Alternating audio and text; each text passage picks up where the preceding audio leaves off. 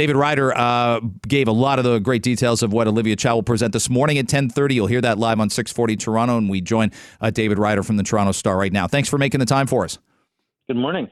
What are you expecting? How contentious, by the way, do you expect the vote to be on February 14th? I've heard several councillors are already planning. I don't know if they'll say it publicly, David. Several councillors will vote against this. They may not have the votes to turn it down, but this isn't going to be some 21-4 or 22-3 voting margin, is it? Yeah, I think it really depends on what Olivia Chow announces today. Under the strong mayor system, really, it's her budget, and it's if council doesn't do anything, her budget sails through council, and it doesn't even need a vote. They have to basically, council has to actively oppose her. So we'll be watching today. We know that she has brought. I know from my reporting yesterday that her recommendation is to bring the total tax increase below 10%, below the double-digit threshold that was kind of making a lot of people freak out.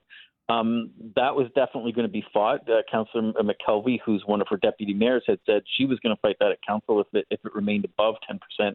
The police budget, as you mentioned, is another hot button one. We've seen, I'd say, an unprecedented kind of lobbying effort from the police chief and the social media accounts for the police service, saying that the increase proposed is not big enough. They want the bigger increase that was proposed by the police board.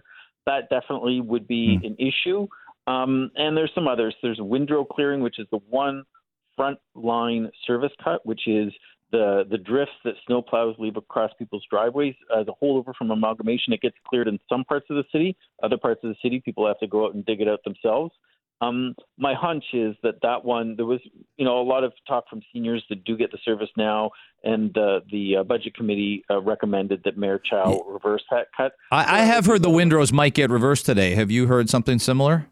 Yeah, I don't have enough to report it. No, me neither.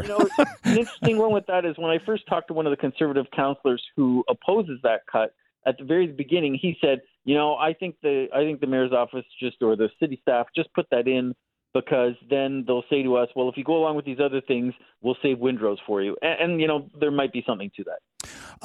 Obviously, there's going to be contention as well about the federal money. Shelley Carroll, with your reaction yesterday, and I know you've dug into the numbers as well, this sounds like it's a bit of a stopgap that gives funding to the city of Toronto until the end of March. But the federal government also could put to the city, we're going to reframe immigration, and you shouldn't have the same numbers and demand for money for the rest of the 9 months. How do you view what's transpired there with the city getting federal money? Yeah, I mean, it appears from the announcement yesterday from the federal government that there's a certain pot of money, but there's nowhere near Toronto's going to get the $250 million it says it needs this year. So if it's the number I've been hearing for a while is about $100 million for Toronto, which is definitely a stopgap and wouldn't stop a larger tax increase unless council finds some cuts.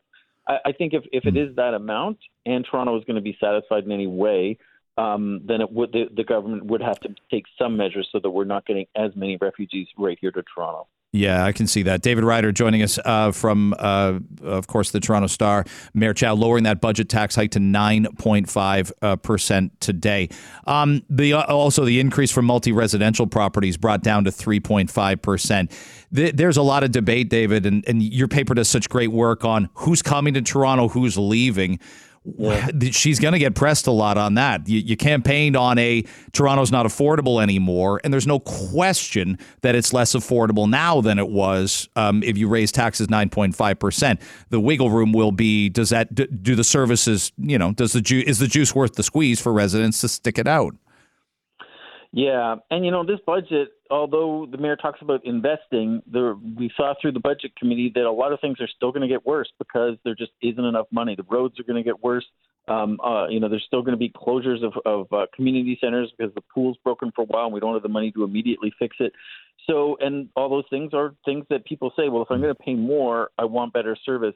I think if I was the mayor, I'd be doing a louder job of saying, this is a big ship, and we're turning around, and we're only starting to turn this year. This is going to be the hardest one. It's not going to be as hard in future years. But, it's definitely not going to appease everybody, including those who are thinking about leaving the city. David Ryder, Toronto Star. Always enjoy our conversations. I know you're getting ready for the 10:30 news conference. Thanks so much for this. We're there. Thank you. David Ryder, Toronto Star.